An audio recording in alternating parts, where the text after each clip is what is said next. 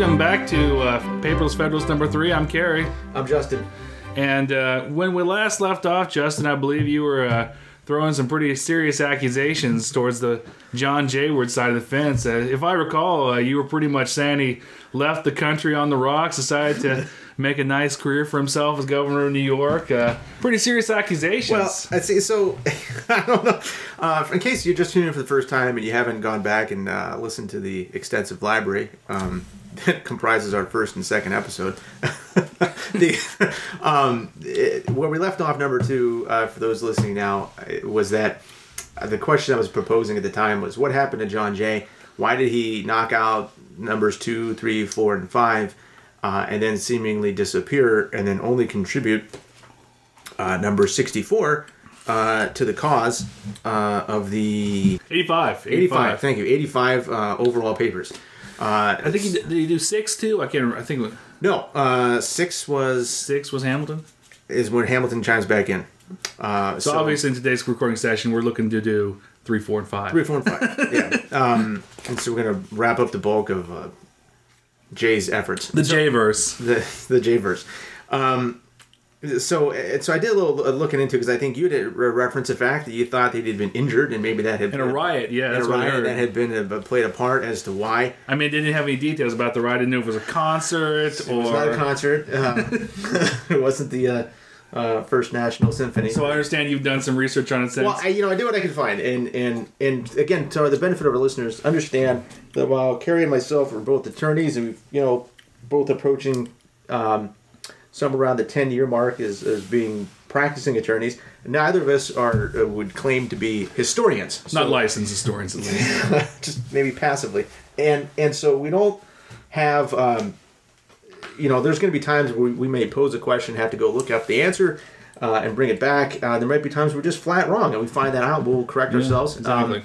And there's sometimes we might bring back part of the answer, and the remaining part of the answer being like there is no answer that we're aware of. Yeah, exactly. So, okay, so you made we've talked about this riot, and we've talked about Mr. Jay's injuries, and so here's what happened. There was something that occurred in New York as known as the Doctors' Riot, which sounds like an odd title, but that is typically doctors not known for rioting. No, they tend to not cause violence, and it's even more of a misnomer because they're not the ones that cause the violence in this case either. So, background to this: a lot of New York City itself was built, unfortunately, by slaves. Okay, and they happened to be buried outside the city plots in small plots. One of which is now known as the African Burial Ground National Monument. There's also at the time, there was class status in that time in America, and people who were lower income, referred to as paupers, also had their own burial ground and were not allowed to be buried in the same cemetery as the pauper's grave. Yes, and that graveyard happened to be located near the African Burial Ground National Monument, or what would become known as the African Burial Ground National Monument. Okay. Both of these happened to be near Columbia College, which at the time was only school of medicine in New York City. Now, due to various taboos and no ability to actually preserve an entire body, students and doctors would procure bodies for study by exhuming them I think I've heard about that, from nearby cemeteries, or paying essentially grave robbers, known at the time as resurrectionists.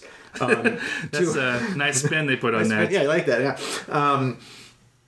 Yeah, they would go around and essentially rob the graves of lower income citizens and or former slaves.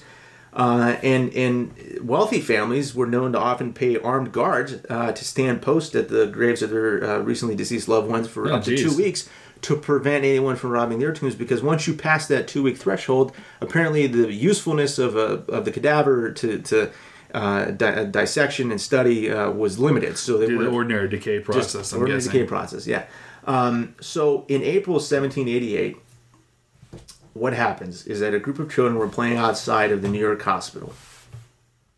And it happened to be that they were near a room where a student at the time named John Hicks, who was a student of the physician by the name of Richard Bailey, Mr. Hicks was dissecting an arm. And he felt it to be in good form to wave the arm out of a window at the children. Oh, God. And claimed, hold on, it gets better, claimed to the child, hey, this is your mother's arm, I just dug it up, watch it or I'll smack you with it. And that's reportedly what he said, or something to that effect.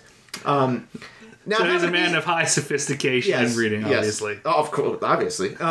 So the child ran home and told his father, and it happened to be, and I don't know if it actually was this child's mother's arm. That might be the next thing we have to investigate. However, this child's mother happened to be recently deceased, and he went home and told his father. And his father then went to the graveyard where his former wife lie, or was supposed to have been resting, and he got there, and the grave, the casket was still unearthed, it had not yet been covered, and so he opened it up and found his wife's body was missing.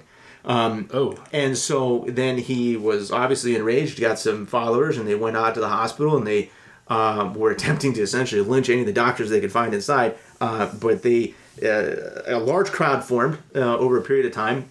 They eventually broke in and destroyed medical equipment and specimens that they happened to be there. And roughly 2,000 people gathered at one point, leading to widespread rioting. And the few physicians that hadn't fled town ended up being taken to the jail for their safety. And how does Jay factor into all this? Well, the next day. The next day. So the things kind of settle down a little bit overnight, but they kind of go around overnight. I'm sorry, before they settle down, they go to Hicks's home in search of him. Hicks is that doctor was holding the arm earlier. Hicks was the one that thought it was good to. He was a student, medical student at the time, to wave an arm that he was attempting to dissect at a child. I see. So they were attempting to find Mr. Hicks, and they didn't search the attic because that's where he hid out. Okay. And he managed to avoid being caught by the mob. So the next day, more doctors leave the city. Governor Clinton calls out the militia. The mob went back to Columbia College and again destroyed more specimens and more instruments there. And it was at Columbia College where both John Hamilton and John Jay appear. John Hamilton tries to calm the mob, talks to him, and tries to get him to calm down, and they don't. Jay... This is John Hamilton again, not any relation to Alexander Hamilton, I'm assuming. Yes, John Hamilton, yes. I'm sorry. But John Jay was there. And at some point, he's hit in the head with either a brick and or stone. They weren't having any of the calming down. Basically. They were not. And the injuries apparently were fairly severe. I couldn't quite get a hammerlock on how severe they were. At least unconscious, possible skull fracture. Either way, I think something would be considered to be severe head trauma in the 1780s. Or even now. Even now.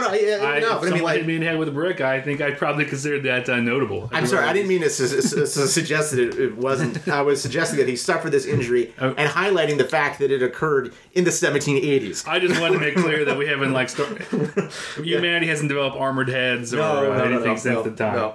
No. So, I mean, I wouldn't want to suffer the injury now, let alone then, is my point. So, all this happens.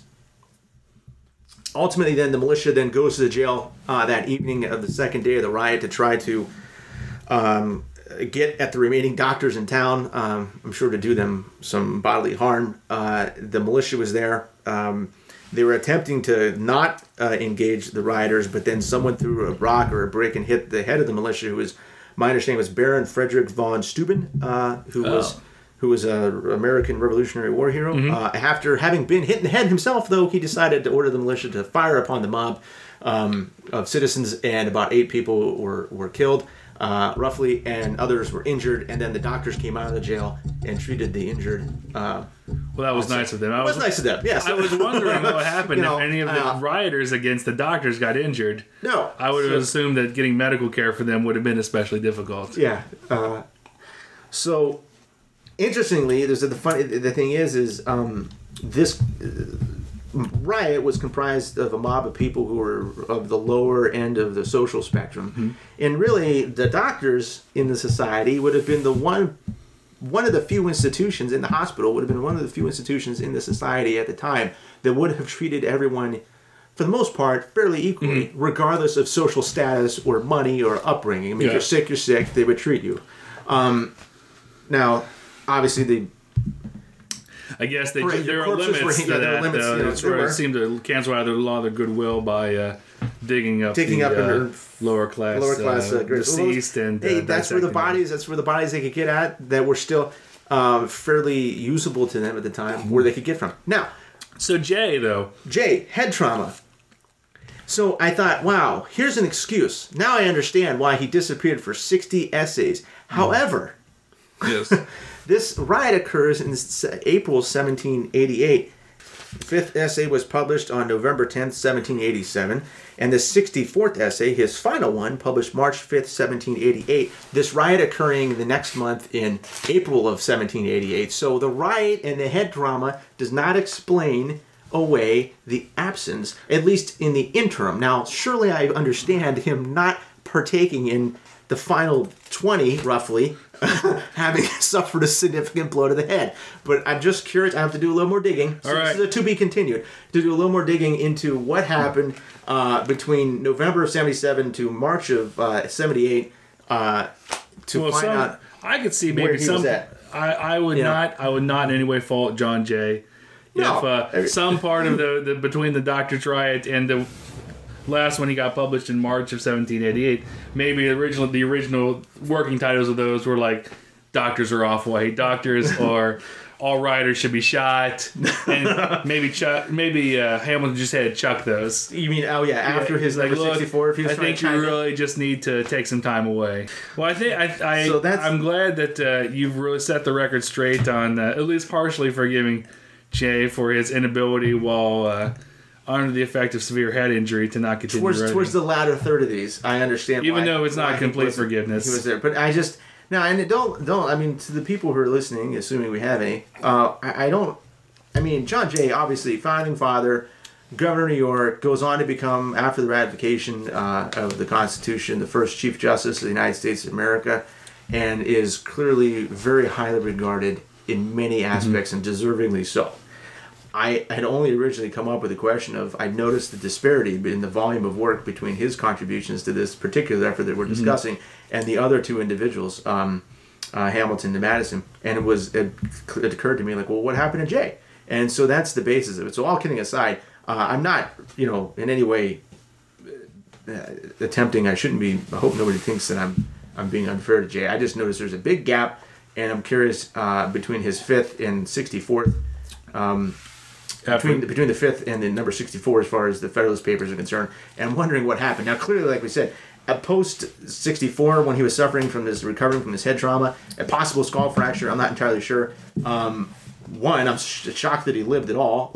Two, I'm even more shocked that he went on to become the Supreme Court of the United States for several years. So after having suffered such a blow, and it occurring in, again, 1788, which well, maybe the other part of that is segueing back here to Federalist number 3, and today's the next few episodes are going to be on Jay's efforts. 3, 4, and 5 are all by Jay. Yes. Part of that is, after calling you to task for running him down the road, I'm afraid I'm going to have to run him down the road from a different angle. Okay. It seems like he sort of starts repeating himself in 3, 4, and 5, but let's get to that then. It does a bit. What does he say in 3? Give us the 5-minute summary of what his message is in Federalist number 3.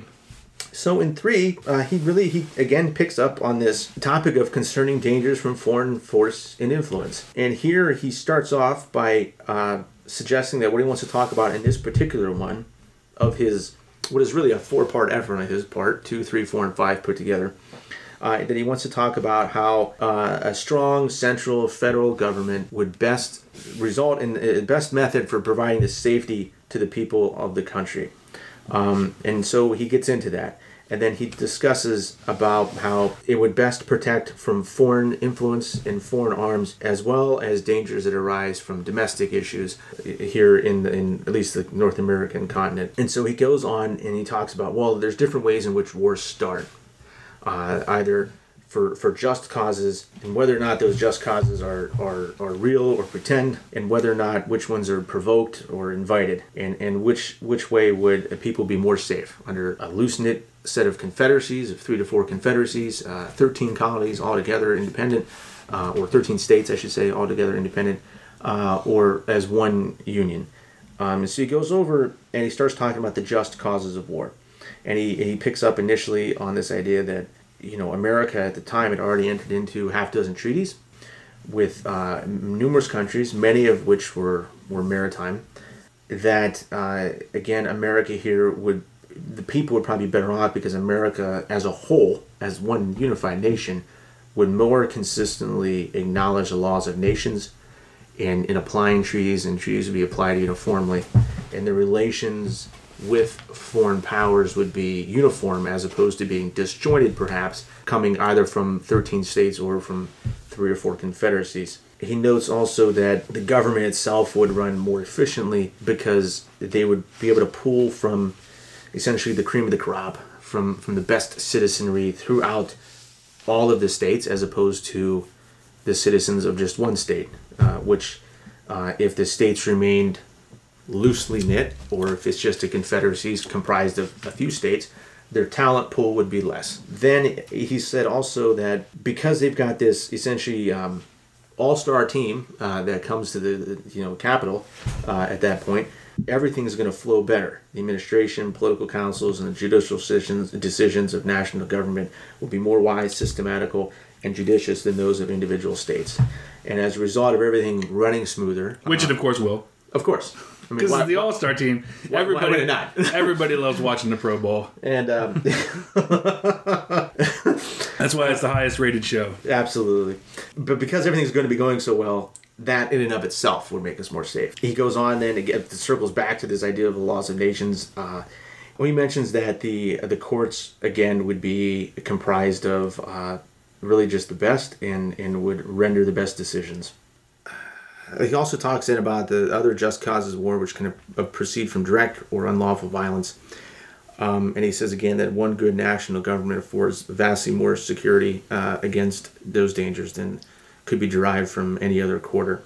And he notes that usually these violences come up because of the passions or interests as from part of the union. So a particular state or states might be affronted, whereas the whole country wouldn't suffer this national insult. And so a calmer hand would be at the wheel if there was a national government than if it was 1 or 2 states put together. He makes note that, there's some states that border Native Americans, or he calls them Indians here, and he points out that, there's been no national war against the Indians, whereas the individual states have had flare-ups. And there's also this idea that several of the states, some border Spanish territories, some border British-owned territories still at this time, and that there might be dust-ups between those states and either the British or the Spain, but America as a whole might not rush right back into war with either of those countries, again with a calmer hand at the helm. And that he mentions that the pride of the national government wouldn't be, get so worked up. So pretty much a summary of the second paper. And now, Carrie, I think you had at least something that you wanted to yeah, I was going to say that's something similar I thought about Federalist number 3 is that...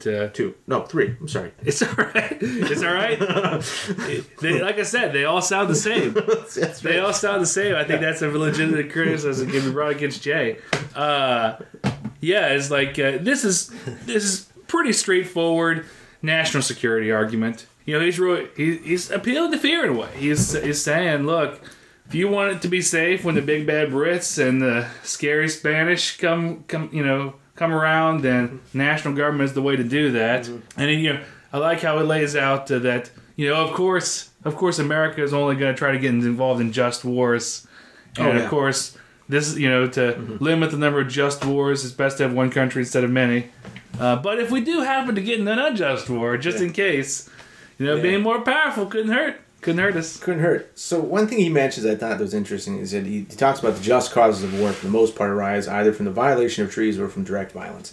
And he mentions that America had got involved with numerous treaties, or with 6 foreign nations, all of them being maritime nations except Prussia. Now you mentioned that's ironic that he mentions Prussia here because I think you'd mentioned that somebody had sent a letter asking the King of Prussia to be... It was Alexander Hamilton. Okay, so Hamilton's asking the King of Prussia to come be a king for us because he was prior to the Constitution being ratified.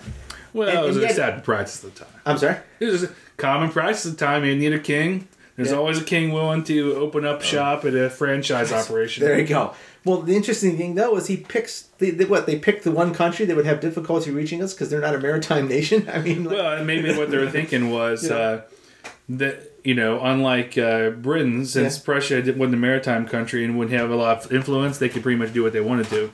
Even though they technically had a king? Yeah, okay. Exactly. Well, I guess that's one thought. I hadn't thought about it like that. I was thinking, you're picking somebody to protect you that has really limited ability to help you out. What they wanted to do was what people want to do now. But basically, America wanted to telecommute at the time. It didn't have to go to work. It wanted to work from home with its king. And just relax, watch some TV when it got its work done. Who best to do that, to have a boss who doesn't own a car to get to where they're at. So basically... America was a lazy telecommuter at the time. That's maybe the opportunistic way of characterizing it. That's definitely a unique way. But in point of fact, I was curious when I saw that, you mentioned the 6 treaties at the time. We didn't spell them out. Yeah. I actually was able to get the list of the 6 people. I mean, obviously, one of the countries has got to be Britain. Yeah. Because, we actually did have a treaty of peace with them at the end of the Revolutionary War. But there's an interesting trivia there, too. One of these treaties is with... The first sovereign state to recognize the United States is our oldest treaty currently in effect. Do you want to guess who our oldest treaty is with and the first country to ever recognize us? I guarantee you'll never guess. Just rattle off 3 names real quick. Well, okay. Now you're gonna make me stretch. I'm gonna say. I was gonna say France, but. That would be obvious. I wouldn't count that against you. And therefore, I'd be stunned and amazed if you mentioned this country. Stunned and amazed. Okay. 3 names. Just rattle them off. Poland. Nope. I already gave you France, Poland. Hey, I already gave you him by saying it'd be a hard one to guess. Yeah, I don't know. China. No. Nope. Yeah, this is your final answer. Give me one more country. Oh, man. I don't... I'll give you a hint. Skull and Crossbones. Pirates. Caribbean, like some Caribbean country? What? It's in the Marine fight song. Halls and Montezuma to the shores of Tripoli. Well, it's not directly in there, but it's related. Okay. No, I don't know it. I don't know. the then Sultanate of Morocco. Morocco. That was the Moroccan-American Treaty of Friendship from 1786. It's the oldest treaty we have. Huh. So one was Morocco, but the first one we had as a country under the Continental Congress was with France. In 1778 and 1782, we had the Treaty of Amity and Commerce with the Dutch Republic, Netherlands. Mm-hmm. Number 3 was 1783, our treaty with Sweden. Mm-hmm. Apparently it was broken at some point. It's not the oldest. Okay. And then there was in 1783 the Treaty of Paris that ended the Revolutionary War, so that was number 4. And then 1785 the Treaty with Prussia, and then finally 1786 the Treaty with Morocco. Okay. So those were the 6. There you go. France, Dutch Republic, Sweden, Prussia, England or United Kingdom, and Morocco. Okay. Well, apparently Sweden was a nominal naval power at the time. Okay. Huh. Prussia was not so much. Not so much. So, and he mentions that America here again has extensive commerce, Portugal, Spain, Britain, and again, specifically with respect to Spain and Britain, we at that time had borders with them because again, Britain and Spain still had Britain and Canada, Spain down near the Florida, Texas, Mexico, etc. Yeah, France had the entire later Louisiana Purchase. So again, the concern here is being that we're not that far removed from Europe in the sense that we're sharing borders with. Countries that like today we obviously do not have a physical border with. Yes, and I can see the points he makes about those states who could get us into a fight because, it's one of those arguments about state versus national interest. About the points he makes about whether or not it's better to have one agglomerated national interest or let states go as they will because.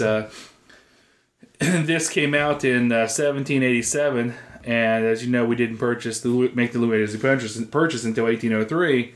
From my readings in history, it appears that for a long time preceding the Louisiana Purchase, there was a lot of states along the Mississippi River, or then territories, who were highly interested in acquiring New Orleans. Mm-hmm. Everything else was just on the Louisiana Purchase was just flew from that, but some of them, I'm sure, had the thought might have gone through their minds of, hey, maybe we should make a run on New Orleans and grab that, because New Orleans could put a tariff and control the trade of all those states trying to go down the Mississippi out into the Gulf. Yeah, that would extend all the way up to Ohio and Pennsylvania. In Kentucky? Yeah. If you're going south along the waterways. Exactly. Obviously, because Allegheny and Nohoga rivers feed into the Ohio, and the Ohio feeds into the Mississippi, and down out to New Orleans. For anybody who's questioning why we made the geographic reference. Exactly. And similarly, speaking of Ohio and Kentucky, before I move on to that, and of course, states that are already on the Atlantic seaboard would obviously be less interested and not want to get involved in a war with France or France over New Orleans. You mentioned New Orleans as a potential. You also, let's not forget the St. Lawrence Seaway on the north. Okay, exactly. If any of these states felt slighted by Britain or in the north or France or Spain in the south, they themselves might want to run right into war or some sort of armed conflict, and a cooler set of hands at from a national level might be able to prevent a full-on war, as opposed to one particular state's interest. Well, this is an area where their argument seems to work more about, I think we've talked in the past episodes about how in some ways it seemed like it doesn't really stand the test of time, how Hamilton and Jay and the other founding fathers seem to think that most conflicts, as far as in politics, deciding what to do about a given issue, would be conflicts between states and state interests rather than party interests or interests of parts of society. Has come to the fore more since then. But in this particular sense, with the expansion of America in the initial years, it does seem more likely that these geographic expansion issues were more state interests rather than Whigs versus Federalists versus Anti-Federalists or Whigs or whoever. It was not a political issue so much as a regional one. Yes. Going back to Ohio and Kentucky, we mentioned the interest that one or two states might have, a small number of states might have over the nation in acquiring New Orleans. But similarly, I know thanks to my long history of attendance at the many fine institutions of Ohio outdoor musical theater, Tecumseh, Blue Jacket, etc., about Ohio history. Mm-hmm. One of the themes that really comes across in Kentucky and Ohio history and other states that were then the frontier is how those people who were on the frontier, they were interested in expanding westward and settling the land. Because that was in their interest. It was free land. It was there for them. There that they could grab and take and set up a life for themselves. Treaties be damned. With the Native Americans at the time. Whereas like Delaware, Rhode Island, they weren't really making a grab to acquire land around Detroit. By contrast, so what would be Georgia? They were not looking forward to it. The states that were already sort of we talked last episode about westward expansion. Yeah, and how these states agreed on the east agreed to not expand infinitely westward. Mm-hmm. So they didn't really want to have a conflict with Native Americans as much because for them it's like, okay, there's nothing in it for us. Mm-hmm. Whereas if you lived in Ohio or Kentucky or Tennessee or any of those states on the frontier, for you want, it's more of an interest. The conflicts with Native American peoples was more an interest because your direct financial interest was more an issue of you wanted to have your safe land, and that was an issue more in Ohio and Kentucky than it was in, Massachusetts or Delaware, Rhode Island. Mm-hmm. And so that's probably one of the things he was directly addressing of, look, we don't want those people heading over the Appalachian Mountains to get out of hand and get us into a war for their own interests. when we as a country don't want that. Those are the two things I really first thought of when he talked about national versus regional interests. Yeah. Of, the interest in New Orleans and the interest in moving westwards, and quite honestly, tending to repeatedly break land use treaties with the Native American people in order for the settlers to go over there and take what they wanted. Yeah, and he talked about this as well, where he specifically points out that the Union itself has not gotten into a armed conflict with the Native Americans. Well, it only been around for 10 years, though. But if he goes out of it. But there apparently had been some brush-ups on a regional scale. Oh, yes. Yes. And he pointed out, there's these little dust-ups that have occurred thus far, but nothing on a national scale. And so, you'd be, again, the national effort from a national army would in leadership would prevent some full-scale conflict. Versus these, and I can see that as the nation has the restraining influence of telling the leaders there, look, you need to cool out, you need to be a little bit less aggressive here, versus the hypothetical he throws out of regional confederacies. Yeah. You could see where if there was a regional government route then of, say, Ohio, Kentucky, Tennessee, and I'm not sure to what extent they were organized back then, but the lands were to become like Alabama, Mississippi, etc. on down. That confederacy consisting of those states would have more of an interest in, okay, we're going to aggressively expand westwards, versus the ones to the east would be more of a restraining influence on them. And he applies this again, and I think we maybe already mentioned it here earlier in this, is that just like with the Native Americans, with Spain and Britain, again, where those that bordered Spain and Britain at the time, if they had some particular cause of the day, it wouldn't necessarily result in a full-scale war, if you had one federal government versus individual states or small confederacies. Because in the National Congress, you would have, those states who wanted to get involved in the conflict to be more aggressive, yes, probably be outvoted by the more numerous number of states who didn't. But in a way, is this really as strong an argument as Jay tries to present, towards the national constitution? Because under the Articles of Confederation, the one power that was already enumerated to the national government was foreign policy. I mean, under the Articles of Confederation, in a nutshell, the articles seem to be militarily and foreign policy strong and weak on almost every single thing else, primarily domestic policy. Yeah. The Constitution, at first glance, doesn't appear to be a huge departure on the foreign policy relations side, more on the domestic relations side. It does. I think, though, what maybe he's getting at is just that if you have one voice speaking on behalf of the nation as a whole, and he makes mention of these treaties, then there'll be consistency. The application will then therefore afford people more safety. And so I don't, it's not that maybe the federal government under the Constitution would have like some huge uptick in power with respect to foreign policy. Just that he's I think trying to advocate for the benefit of a cooler hand at the helm of the president of the federal government, and also a more equal application of policy when dealing with other sovereigns than if you got in regional situations with. I guess to me, I just don't see the big difference. Technically, maybe there was a difference in practice that we're not seeing here, just looking at the documents. Yeah. But it just seems like the foreign policy power of the articles was stronger. It's the ability to regulate internal relations that is a lot stronger in the Constitution than the articles. And in a way, I feel like Jay's bearing his lead because, this whole paper on foreign policy, the more interesting thing to me is the argument he says he's going to make, but he doesn't. At the very beginning, he lays out this outline. A few paragraphs down, he talks about how he's going to,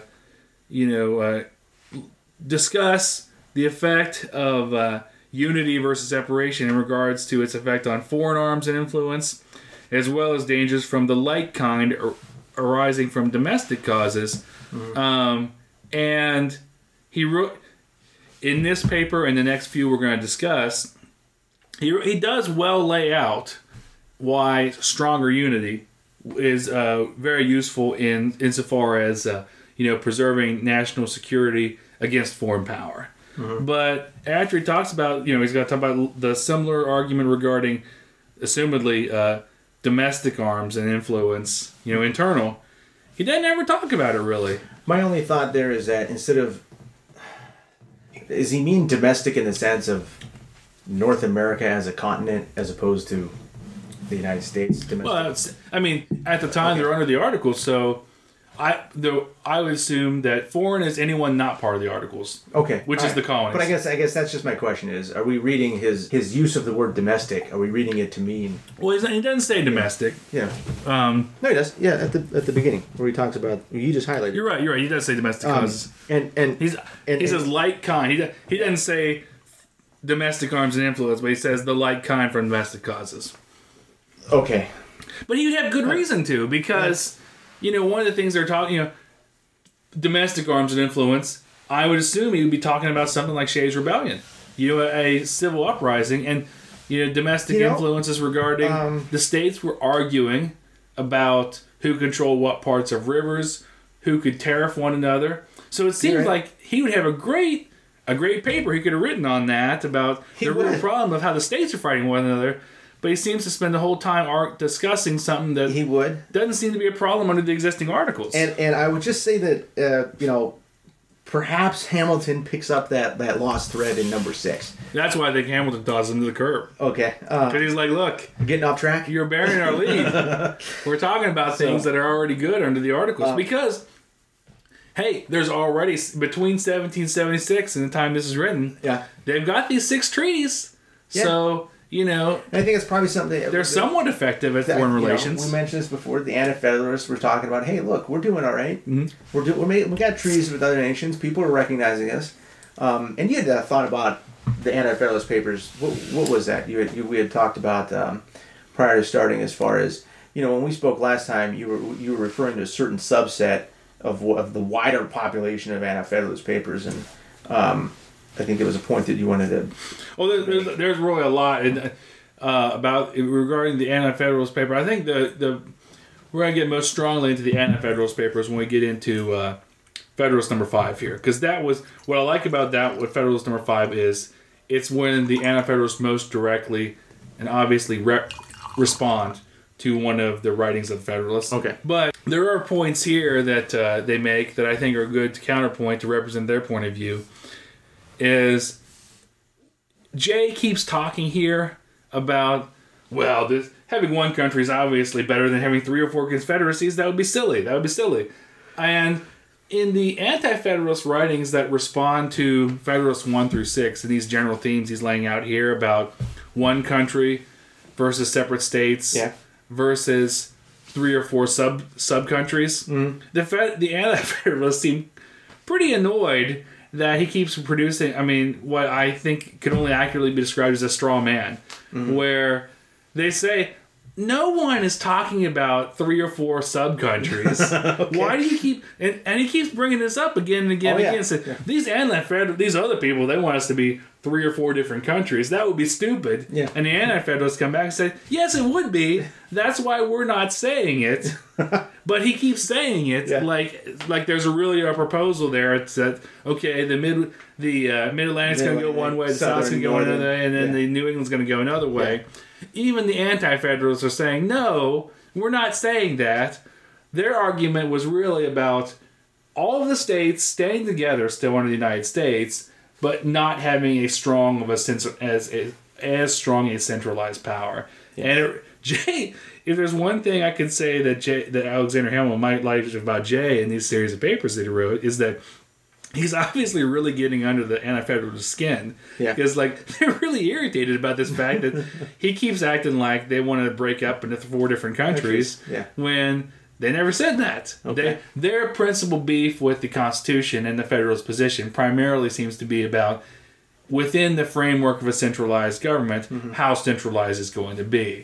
Where the Federalists seem to enjoy using this classic debater's tactic of saying, this is what the other side's argument is, and making it sound ridiculous and then rebutting it. Yeah. So throughout the next 3 papers, they're going to be Jay is acting like this 3 or 4 countries idea was really something that was really the Federalist position, and it doesn't seem like it was based on what their writings were. And historically, I mean, I don't know. I mean, in your American history classes or any of your readings, have you found like a serious proposal for, well, instead of the Constitution, we'd like to have the Protectorate of New England, and the aristocracy of the South? And, no, that would all have been new. Yes, would have all been very new. So one other thing that Jay points out in this, I think, is kind of, I don't know, it's maybe worthy of discussion. I'll put it that way. Was he mentions that basically the national government would be able to draw from this talent pool, essentially this cream of this crop, right? I was looking at that too. Yeah, and that the national government will essentially be better, because they're basically going to be an all-star team derived from all the different 13 leagues. They're going to be a bunch of philosopher kings, warrior poets. And they're the best and the brightest. The best of the brightest. And as a result, because they come from all of these states, they will not be affected by necessarily an individual state pride, okay? Because they'll have more of a national sense about them. And then they would proceed with moderation and candor to consider and decide the means most proper to remove themselves from any type of difficult situation that arises or threatens the country as a whole. And that I think is interesting. I don't know that has played out in the 200 plus years since. As we're sitting here in 2017 looking at how the federal government operates. Yeah. Indisputably, the best and brightest are the federal leaders. I'm not sure if I would agree with that. Yeah, no, I think quite often I hear, is this the best we've got? Is the current phrase. In fairness, I won't say that's not necessarily unique to 2017. No, it's not. People have brought it up a lot. People brought it up, but Jay's hypothesis at the time is that we'll be able to, the one national government will draw the absolute, really true great minds of whatever era it happens to be in, and that will result in just the most intelligent individuals working in the federal government, and that they will be so altruistic and only concerned with making sure that things run as efficient and as best as it possibly can, and that will be their motive and their desire. And maybe this just harkens back to, we got to understand and realize that this is, at the end of the day, part of a large, roughly 10-month, 9-month sales pitch. And so some things are perhaps placed into a very rosy glow. This might be one of them. Well, it might be just one of those eras where the Renaissance man or the the mind of Jay's era, couldn't account for and predict the mindset of today, where we've talked about in prior episodes how I think that the Federalists and the Anti-Federalists had in common was they lived in this post-Renaissance era where everyone who was of a certain class level or learning level took pride in the fact of, we are learned people, we have a lot of different skills and knowledge, we're heirs to the legacy of like Leonardo da Vinci, Michelangelo, those great thinkers, those great philosophers, and they thought of themselves as writing for history, creating a nation for the in the arc of civilization and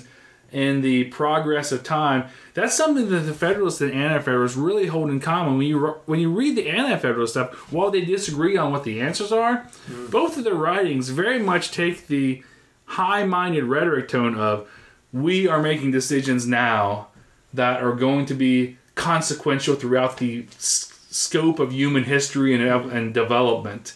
And we're not just trying to do this for some easy and convenient now. Yeah. This is really, really important. Yes. Which again, then this was the genesis of my question of what happened to Jay. Exactly. But all that aside. But our mindset now is, some more contemporary historians talk about the post-Watergate era, of cynicism in government. Where the Federalists and the Anti-Federalists seem to agree, in part, that public service and government service was probably one of, if not the high callings that someone could, the idea back then was, you would make your money doing some low commerce type thing, make enough money, and then you would enter federal service or government service and try to help society as a whole. Yeah. Whereas nowadays, government's not held in high esteem. So back then, as high esteem. Yeah. Back then, if you felt like you were one of the great minds of your age, you would go into public service and try to make the society you lived in, a more civilized society or a better society. Whereas nowadays, maybe you would go and write an app for the iPhone. You would something about cutting rope or flinging birds across space and make your money, get out, buy yourself a private island. We live in a different time. We do. So he didn't predict that the society would necessarily be different to that extent down the road. No. But both sides had that in common then. It seemed like you read the Anti-Federalists and, they buy into the same idea as the Federalists of this is so important. Mm-hmm. We really need to think on this because this is going to affect generations yet unborn. Okay. Whereas nowadays you don't hear much of that idea of this is the most important thing. It's just about we should do this for now.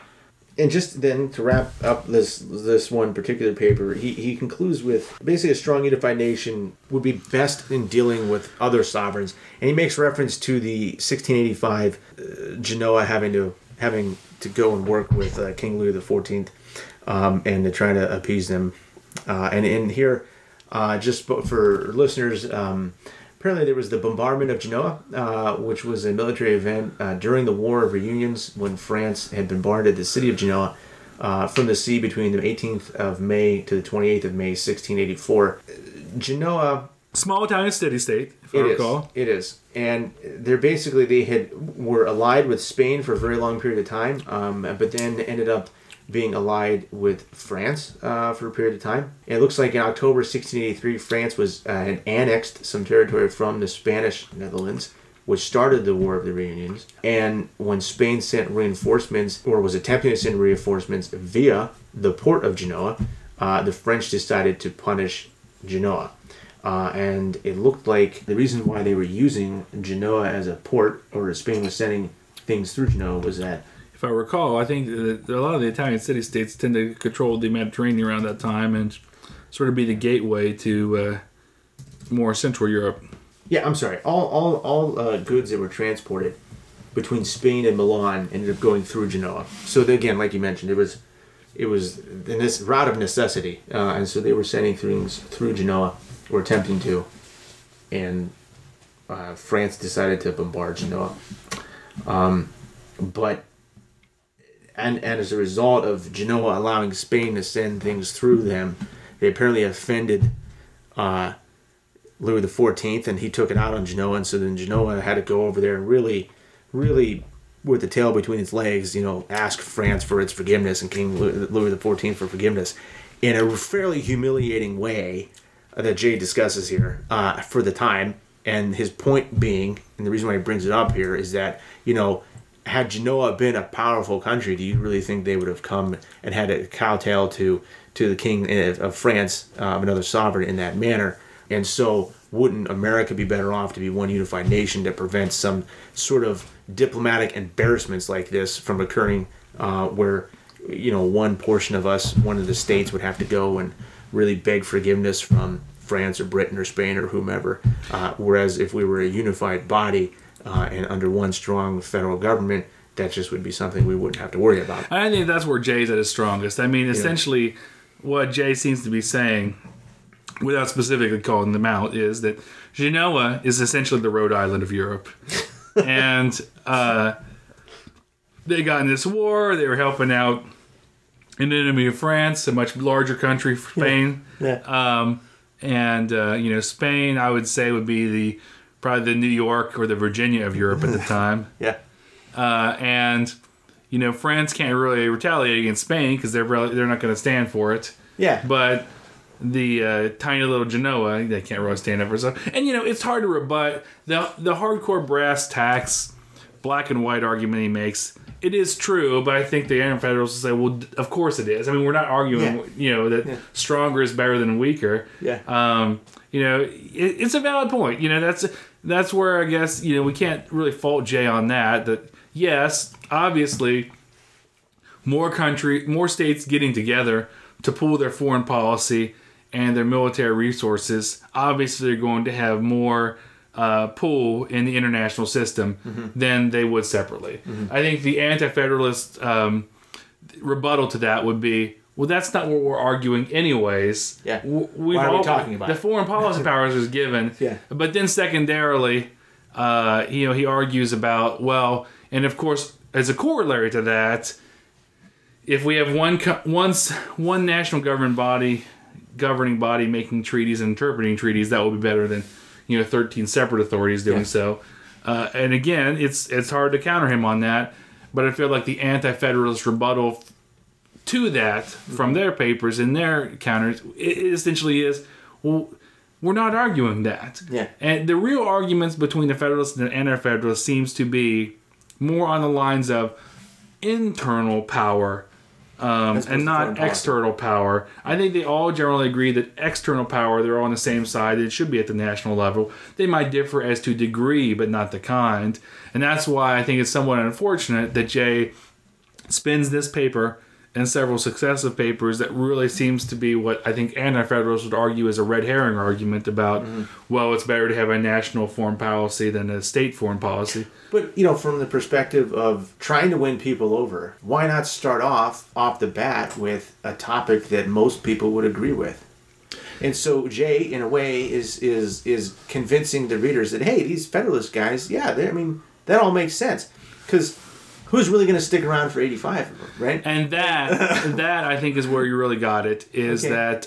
so if they read the first half dozen, and they agreed, well, hey, 5 out of those 6 that I read all seem logical to me, then, He's grabbing the popular ground. And I'll tell you, reading this paper, with the starting paragraph where he talks about how the Americans are so intelligent and well-informed, I don't know about you, but it very much reminded me of like that situation with...